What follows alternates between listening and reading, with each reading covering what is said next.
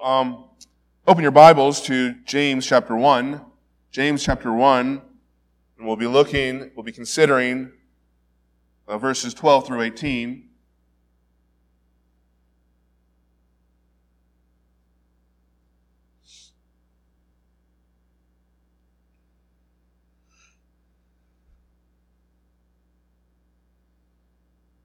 Blessed is a man who perseveres under trial, for once he has been approved, he will receive the crown of life which the Lord has promised to those who love him. Let no one say when he is tempted, I am being tempted by God, for God cannot be tempted by evil, and he himself does not tempt anyone. But each one is tempted when he is carried away and enticed by his own lust. Then when lust has conceived, it gives birth to sin, and when sin is fully matured, it brings forth death. Do not be deceived, my beloved brothers. Every good thing given and every perfect gift is from above, coming down from the Father of lights, with whom there is no variation or shifting shadow. In the exercise of his will, he brought us forth by the word of truth, that we would be a kind of first fruits among his creatures. Have you ever blamed someone for your own offenses? Like most of you, I am an expert at blaming others for my own faults. I am so good that I can even blame inanimate objects in order to protect myself.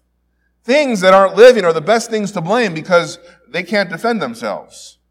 I remember in my late teens when I was learning how to drive a stick-shift car, and I was there at a traffic stoplight that had just turned green, and unfortunately for the 6 cars behind me, I was having trouble getting out of first gear. And I kept stalling, and I kept stalling, and I kept stalling, and I was getting frustrated, and it went from red to green to red, and I'm still there, and there were 6 cars honking their horns, thinking to themselves, what is wrong with this guy? And, of course, at this point, I turned to my mother, who was getting kind of frustrated, and I said, there's something wrong with this car. There's something that the stick shift isn't working. Couldn't be my fault. So quickly, she got out of the passenger side, and we switched situations and switched seats, and she got on the driver's side, and soon enough, as the green light appeared, off we went. The car suddenly started working again. And of course, my response was a sheepish, Oh, okay, well, I guess the car is working fine. There was another time when my years ago, when I was at home, and my mother made a large bowl of dumplings on the table, and I took a bite out. I took one dumpling, and all of a sudden this stream of dumpling juice kind of squirted out, and it was kind of embarrassing. My mother gave me a look. And then I finally ate the first dumpling. I took another second dumpling, and again, a stream of dumpling juice kind of just squirted out. And I was like, okay, this is kind of weird. So the third dumpling, I tried extra hard for that not to happen. And again, a third time, another stream of dumpling juice just came out, squirted out. And to the point, I looked at my mother again. I said, there is something wrong with these dumplings. To which my mother took one real quick, took a bite, and nothing came out. Again, my response was a sheepish, oh. You see, when it comes to justifying ourselves, when it comes to protecting ourselves, our egos, or our pride, there is no end to which we will not go in deceiving ourselves when things go wrong. We blame cars, we blame dumplings, we blame co-workers and politicians, we blame our parents, we blame our husbands and our wives, we blame our children even, and most pathetic of all, sinners blame a perfect and holy God. The central theme of the letter of James, as I've made clear these past couple of weeks, is this: a wholehearted commitment to Jesus Christ. In chapter 1, verses 2 through 18, James has laid forth the foundation for the pursuit of this wholehearted Christianity.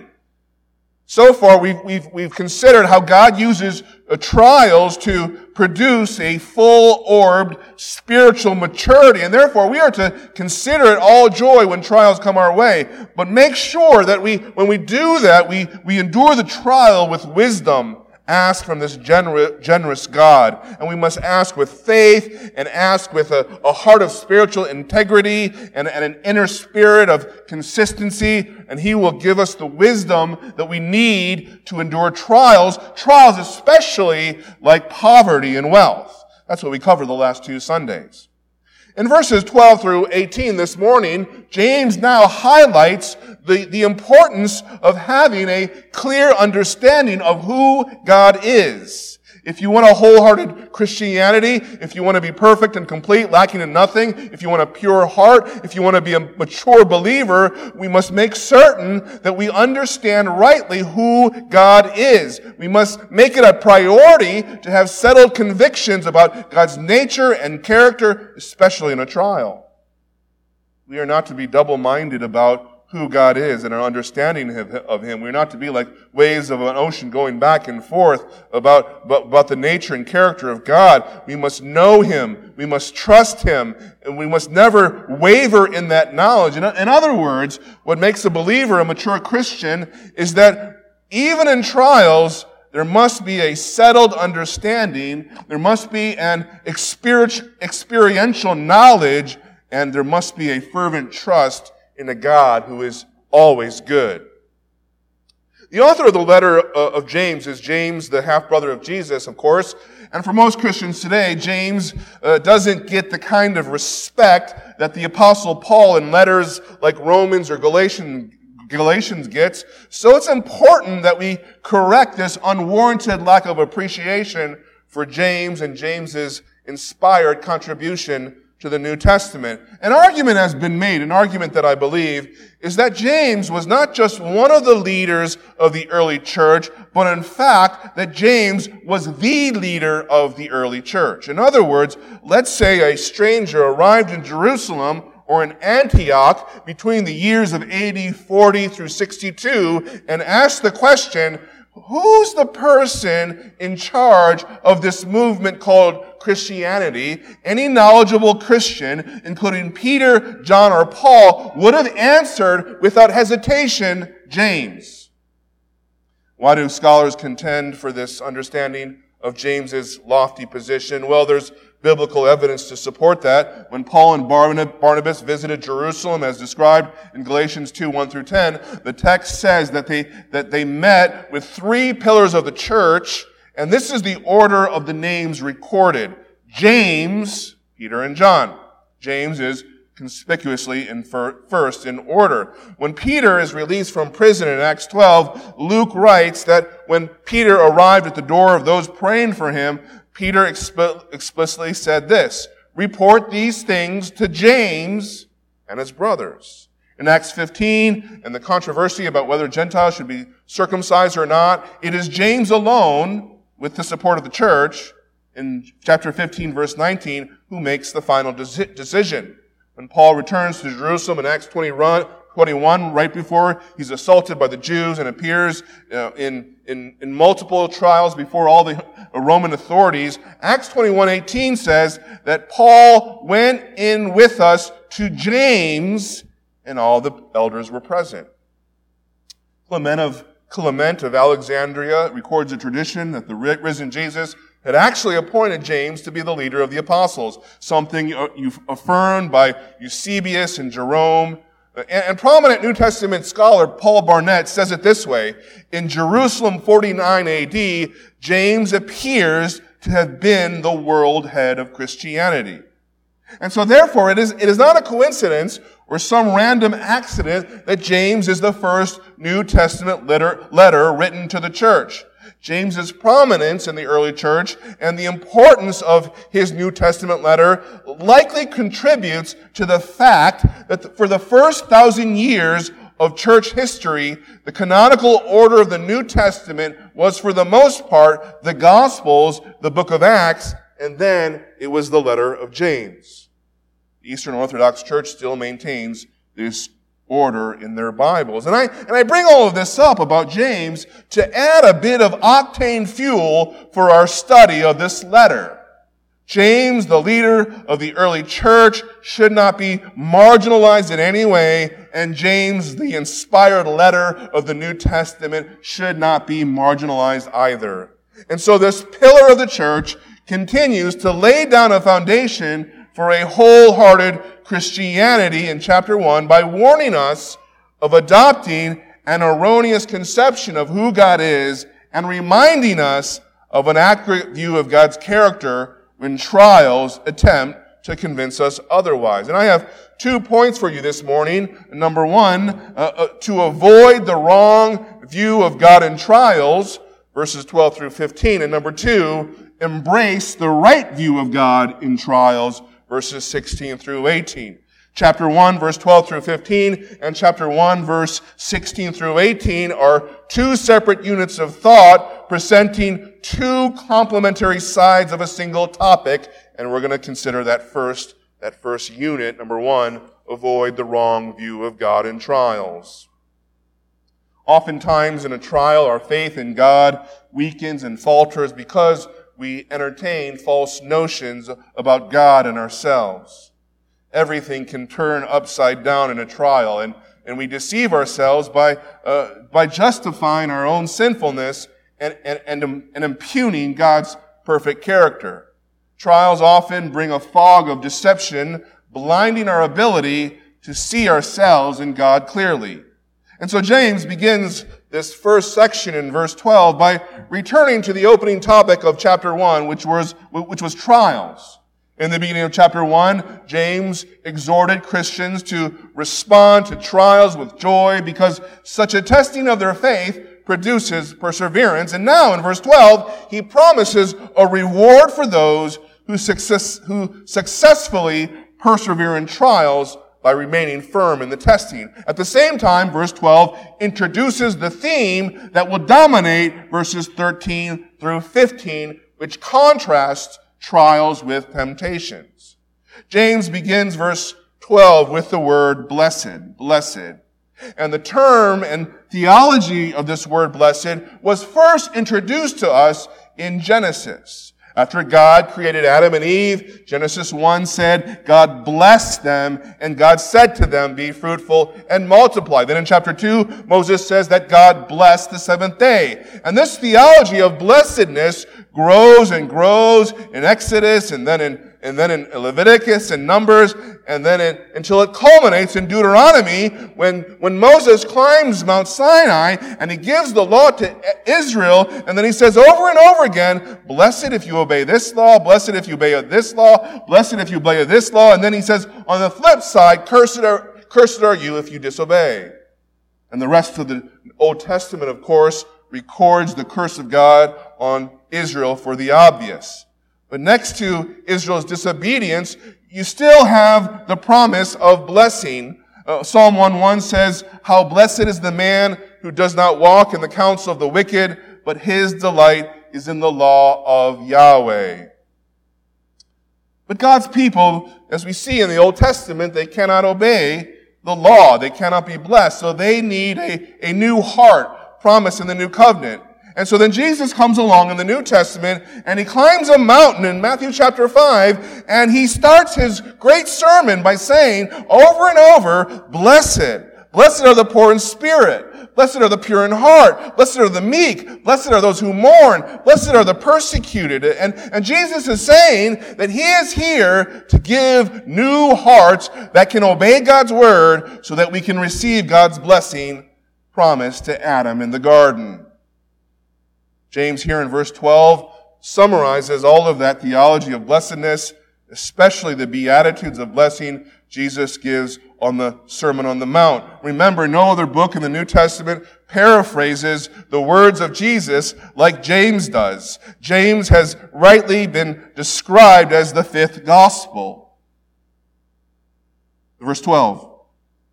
Blessed is the man who perseveres under trial, for once he has been approved, he will receive the crown of life which the Lord has promised to those who love him. This idea of blessed is not so much an emotion or feeling happy as it is an objective state of a person before God. The word isn't describing how we feel as much as it is describing the acceptance we have in Christ. We are accepted because of Christ. And James, he writes of our final culmination of this blessing. He says, blessing is the one who has persevered under trial and has been accepted into heaven when every spiritual blessing in Christ is fully fulfilled and realized. He says this, blessed is the man who perseveres under trial, for once he has been approved.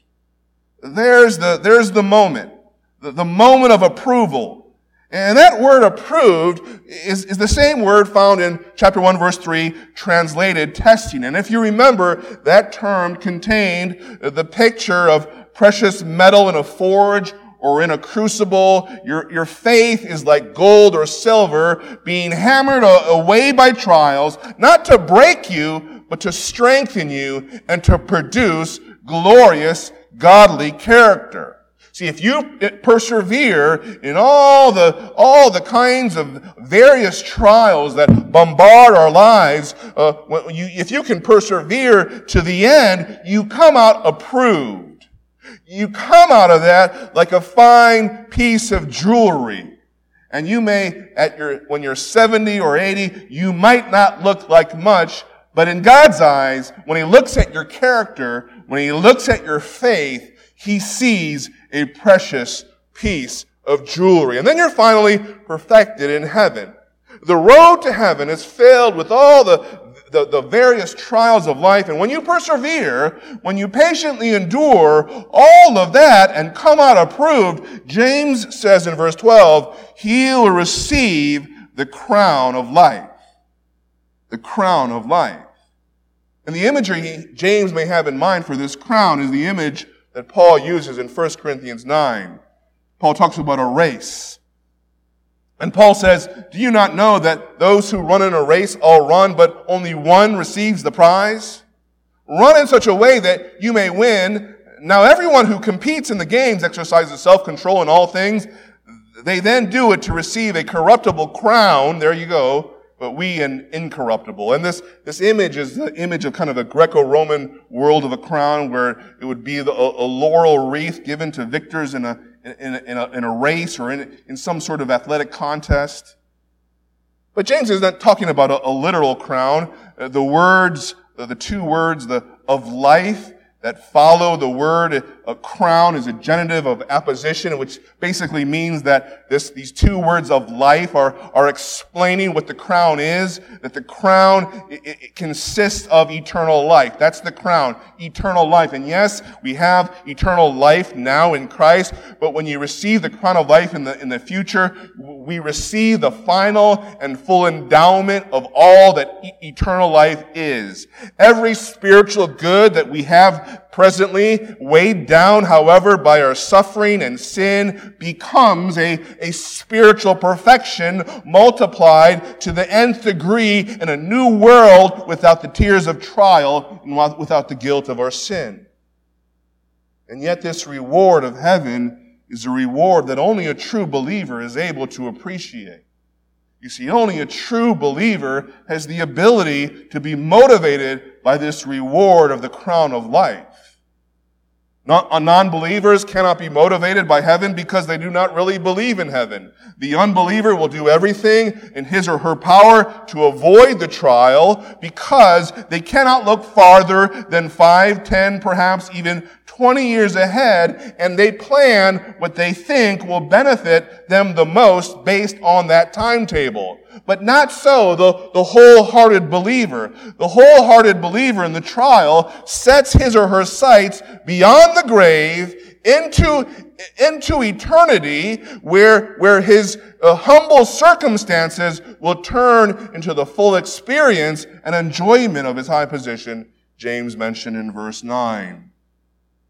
And as I said earlier, verse 12 is a hinge verse. It's a transitory verse. It completes the content of verses 2 through 11, and it introduces the theme that will comprise verses 13 through 15, the contrast of trials and temptations. That there is a difference between trials and temptations. God brings trials in our lives, no doubt about that. He promises blessing to those who endure trials. But every trial Every external difficulty often carries with it greater temptation to sin. Every trouble often brings with it more inner enticement to transgress God's commands. But James insists now that while God is bringing trials, he is not the author of temptation. That enticement to sin comes from our own sinful natures, not from God. Listen to verses 13 through 15. Let no one say when he is tempted, I am being tempted by God. For God cannot be tempted by evil, and he himself does not tempt anyone, but each one is tempted when he is carried away and enticed by his own lust. Then, when lust has conceived, it gives birth to sin, and when sin is fully matured, it brings forth death. Trials often bring greater enticements to sin, and we fight sin in our lives by turning to Christ, by drawing near to God for grace, by attending church, by fellowshipping, by worshiping with the saints, by listening to the Word of God preached, through private prayer and devotions. But trials often cause us to turn away from all of that. Trials often cause us to turn away from the one who can give us the power to resist and mortify our sin. And what's worse is when we think, as we turn away from Christ in our trials, that these subsequent greater degrees of temptation come from God.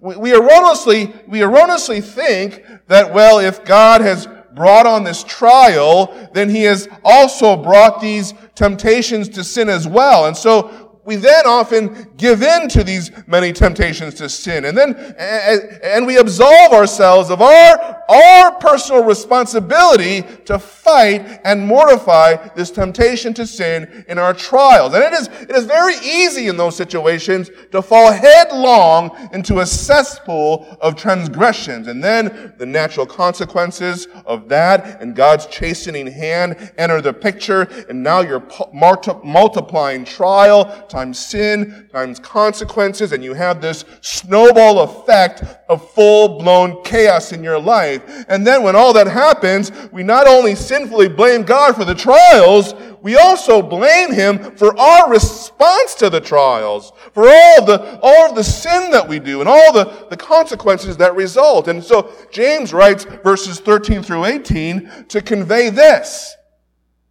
When trials come, beloved, don't sin. Don't jump headlong into sin, but turn to the one who can help you in your trials. And in order to do this, James must remind us of how sinful we are and how good God is. Because trials deceive us into thinking the opposite. Trials deceive us into thinking that we're the righteous ones and God is the evil party. James says here, no. Make sure you never forget that you're always the evil one and God is always the perfect God of goodness. And that is still true. Even the worst kind of trial that you're going through, even when it doesn't feel like it, you and me, we're always the evil ones. We're always the bad guy and God is always the good one. And so we must run to him in our troubles. And so in verse 13, James begins with a statement of God's impeccable character. He says, listen, when you're being tempted to sin, don't ever say, I am being tempted by God. Because God cannot be tempted by evil. That phrase, cannot be tempted, is one word in the Greek. It is to say that God is untemptable. There is nothing in his character that makes him succumb to even the slightest appealing tug in the heart of God. Evil is repugnant and abhorrent to him. And because this is so, he cannot be tempting others to evil. Since there is nothing in his character that makes him susceptible to temptation, there is nothing in his character that would make him tempt anyone else to sin. That is a moral impossibility. Because if you truly hate something, you would never do anything to support what you hate. Let's say you have a really bad airline experience and you come out of United Airlines thinking, man, these guys are the worst. I can't stand them. And you post on your Facebook page, I hate United Airlines, right? And then you tell everybody how horrible the airlines is so that they will what? They will choose another airlines. You don't say, well, hey, you think you want to take this airlines if you hate the airlines? You don't want to support what you hate. And likewise, there is nothing more in the universe that God hates than sin. When we first sinned, God hated sin so much, He unleashed thousands of years of this wrath against sin. God hates sin so much that in order to forgive us, He sent His Son to die for that sin, to be punished for that sin. God hates sin so much, He says over and over, do not sin. He hates sin so much that in the end, He throws sin and Satan into a lake of fire forever. So if He has that kind of repugnance and hatred towards sin, He would therefore never, ever tempt anyone to sin. That temptation to sin comes from somewhere else. God is not the author of that. God has no part in that. You are the author of your own sin. So James writes 14 and 15, verses 14 and 15, to humble us. He writes these verses to cause us to turn to God in our trials, and he writes these verses to help us understand ourselves and to teach us how we can put off our sin. What does he want us to know in verses 14 and 15? He wants us to know first in verse 14 that sin originates from our own hearts.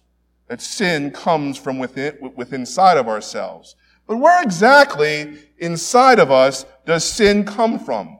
Where inside of us does the lust of sin or the desire for something evil, where does it come from? Does it come from the Holy Spirit indwelling within us? Of course not. Of course not. Does it come from our hearts, our new hearts, given by the new covenant? No way. You have a new heart, remember? So where does sin come from? Sin comes from the law of sin in your heart. The law of sin. The Bible calls it also the flesh. It is a sin principle. It is a sin dynamic still remaining in our hearts that produces the temptation to sin, that produces the desire to sin, that produces sin itself. You see, before God saved you, all of our hearts were enslaved to the sinfulness of sin. We could do nothing but obey its desires, its will, its direction. Everything we did was controlled by sin. But then we heard the gospel, we were freed from that slavery, we believed in Christ, and we received a new heart indwelt permanently by the Holy Spirit. Now in Christ, every believer's basic disposition, the basic disposition of our heart is summarized really well by Paul in Philippians chapter 3, verse 12 through 14. This is the basic orientation of a believer's heart. Paul says this, not that I have already obtained it or have already become perfect, but I press on. See, that's the heart. That's the new heart. The new heart is always pressing on that I may hold of that for which I was laid hold of by Christ Jesus. Brothers, I do not consider myself as having laid hold of it yet, but one thing I do, forgetting what lies behind, reaching forward to what lies ahead. That's what the heart, that is what the basic disposition of a believer's heart. It's constantly reaching forward to what lies ahead. Then Paul says, I press on toward the goal for the prize of the upward call of God in Christ Jesus. The new heart of a believer, there's this constant desire to press on for the goal of Christ, for heaven. This is the basic orientation of the new heart the believer possesses in Christ. The grace is the king of a believer's heart. Grace reigns as sovereign in the heart of a Christian. There is this desire to be more holy. There is this desire to be more Christ-like. We want to be more patient. We want to be more loving and more kind. That is grace working in the heart. Paul calls that the law of the mind in Romans 7. That's what the Holy Spirit is doing in your heart. But what keeps us from getting there, what keeps us from getting where we want to in our spiritual lives, is the law of sin.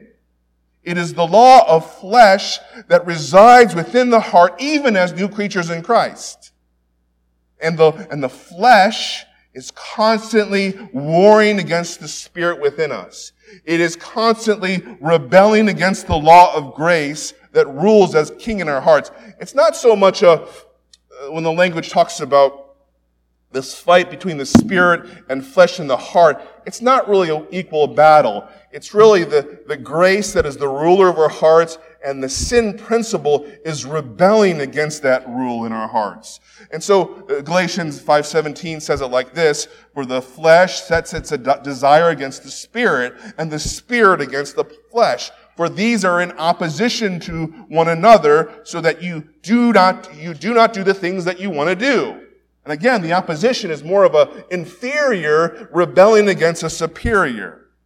And so you have your new desires as new believers, as new creatures in Christ, but your flesh, the law of sin in your heart, it also has its own desires for evil. In fact, that is what the flesh is, that is within your heart. That is what it's always doing. The flesh is always lusting. The flesh is always desiring evil. Like fire always burns, the flesh always lusts. It's always tempting you to lust. It's always desiring evil. John Owen says this about the flesh, or the law of sin. The law of sin consists in its habitual propensity unto evil. He says, this is the work of the law of sin. It is restlessly and continually raising up and proposing various forms and appearances of evil in this or that kind, indeed in every kind that the nature of man is capable to exercise corruption in. The lusts of the flesh are always lusting. The lust of our flesh, the flesh is always desiring what is evil, and it is always not wanting to do what is good. Yesterday, as I had this text in my mind, I was driving in my car, and I have a friend, not in this church, and he did something so petty to me, and I was kind of brooding in my heart, and just kind of thinking negative thoughts about him, and I'm thinking, man, that's so petty. I need to forgive him. I know what I need to do. I need to be gracious. I need to be merciful. But see, my flesh wanted to not obey that command to evil. See, James says that your temptations to do evil and your temptations to refuse to do good, it comes from these evil desires of this law of sin that is still part of us. Temptation to evil comes from the lust of our flesh, the lust of this sin principle still residing within our hearts. And James then says in verse 15 that when the law of sin within our hearts, as soon as lust has conceived, James says in verse 15, it has given birth to sin. As soon as there is the desire, as soon as there is any attraction, even a little bit, to any sort of evil, as soon as the minutest, slightest attraction to evil has been conceived, you have sinned. You have given birth to sin. And if you let that sin grow and mature, and if you don't do anything about it, if you never repent of your sin, if you keep blaming God for your rebellion, if it never stops, James says it brings forth eternal death. He calls that dynamic of sin never stopping, never turning around, never dying. He describes that as sin fully matured in verse 15. For a believer, sin never fully matures, to use James's language. Sooner or later, for a believer, the law of grace says that's enough. That's enough. Paul says it like this in Romans 6. For sin shall not be master over you, for you are not under law, but under grace. And so let's say, for example, you're in a trial, you refuse to consider it all joy, you turn away from Christ for a bit, you turn away from the church or from fellowship or from prayer and from Bible. And what is the net result? Obviously, no joy. But what else happens is that the lust of your flesh, it is inflamed. It goes into hyperdrive because there is no counter power. There is no counter spiritual good that is acting against the lust of the flesh. And so now you have all these temptations. And instead of finding joy in Christ, there's this temptation to find pleasure in sin. It might be sexual sin. Could be another kind of sin. And so let's say it's a sexual sin. So there's the temptation to find pleasure in sexual transgression, and it's being multiplied by 1,000 because you're blaming God. You're blaming God for your trials. And you're blaming God for these temptations. And so now it's just the sinful desire is birthed, and then it grows into action. You go on places on the internet where you shouldn't go, and then you're flirting with somebody who is not your wife or your husband, and then let's say it goes to adultery. Sin is growing unabated at this point. It is reaching maturity at this point. And if that sin is never repented of, or that adultery never stops, an obvious divorce ensues, and you go on your life never repenting, when you die and go to hell, James says that is when sin has matured, and that is when it brings forth eternal death. And so James is saying, believer, Christian, in trials, never get on that road. Don't ever take that bus ride, because that bus is going to hell. So James now moves on in verses 16 through 18 to state the positive side of the case. He says, in trials, make sure you don't have the wrong view of God. If you do that, you'll never turn to Him for grace in your trials. No, avoid the wrong view of God in trials, point number one. And point number two, embrace the right view of God in trials. Embrace the right view of God in trials. There are churches where it is the custom of the pastor to pause in his liturgy or sermon and say, God is good, to which the congregation will reply, all the time. And the pastor will say, all the time, and the congregation will answer, God is good. And that's what James does here in these last three verses. He tells us that in a trial, don't you ever forget that God is good all the time, and all the time, God is good. And he says it like this in verses 16 through 18. Do not be deceived, my beloved brothers. Every good thing given and every perfect gift is from above, coming down from the Father of lights, with whom there is no variation or shifting shadow. In the exercise of His will, He brought us forth by the word of truth, so that we would be a kind of first fruits among His creatures. So we go from a false view of God in verses 13 through 15, blaming God for our temptation, not realizing the sin comes from our own heart, and we go from that view of God to a right view of God, starting in verse 16. And he says in verse 16, he says, do not be deceived, my beloved brothers. Don't be deceived. George, the car won't start because you can't drive. George, the juice is coming out of the dumpling because you're eating like an animal. We're like that. He says that to us. Don't be deceived. Don't get angry at God for your trials. The trials are for your good. They're designed that you would be mature and whole. And then when you're in trials, don't be deceived and blame God for your bad decisions. You made them. God had nothing to do with that. Don't blame him for succumbing to the desires of your own flesh. Because if you do that, you're deceiving yourself. You're the one who's evil. Get that straight. God is good. God is good all the time. And he begins in verse 17 by saying, listen, every good thing given and every perfect gift is from above, that there is evidence. There is evidence of God's goodness.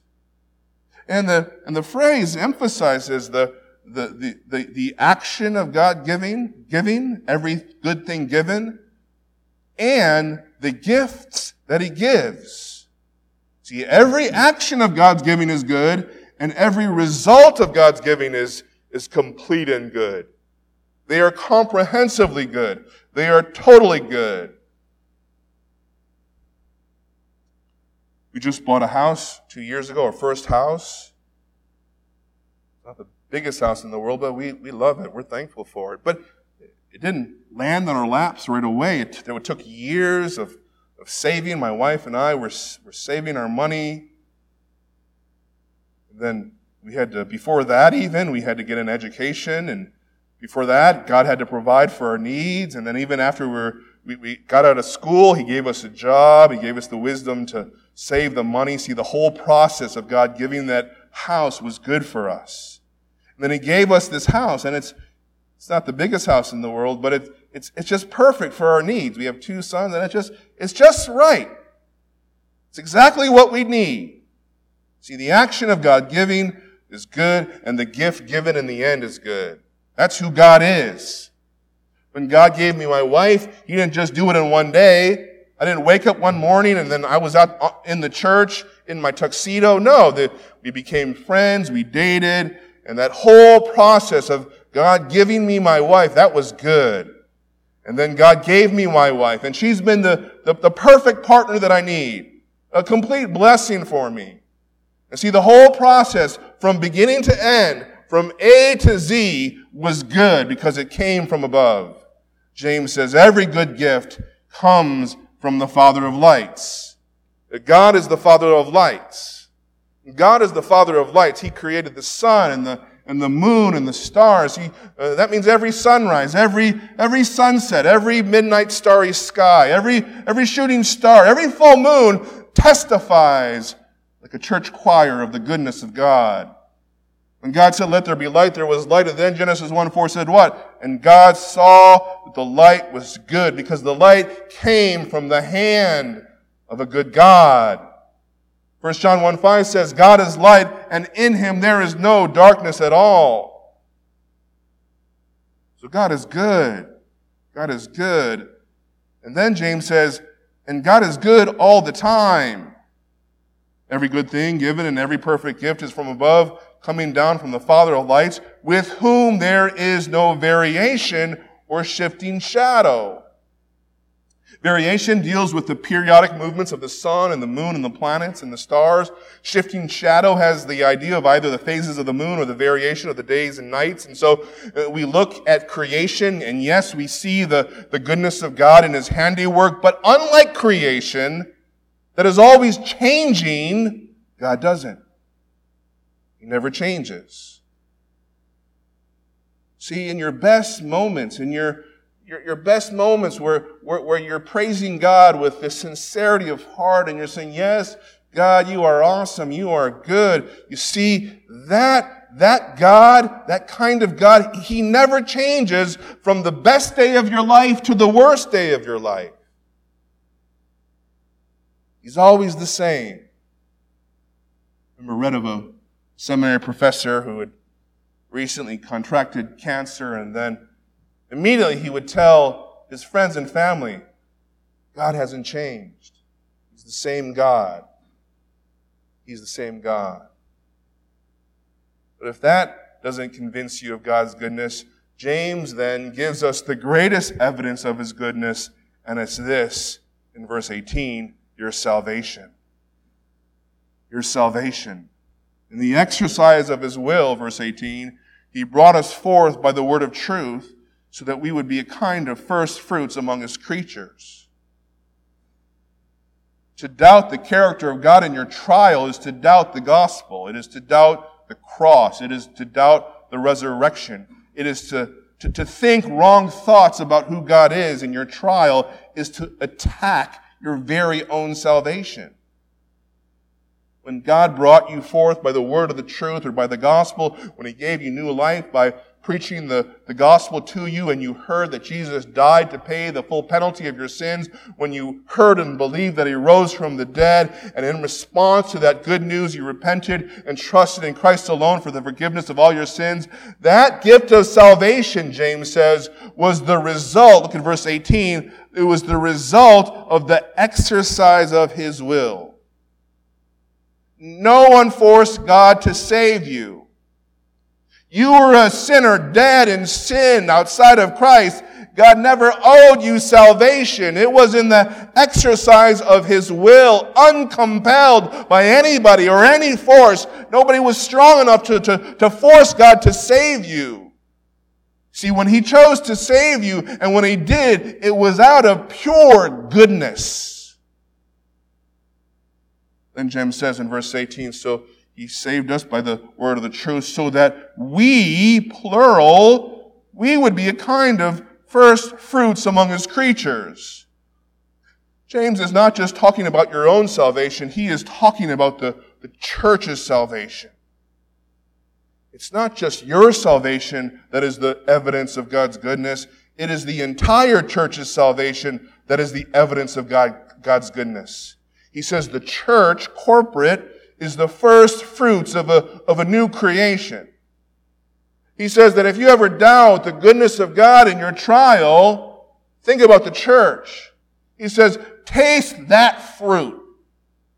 Tasting that fruit will convince you. That fruit is so good.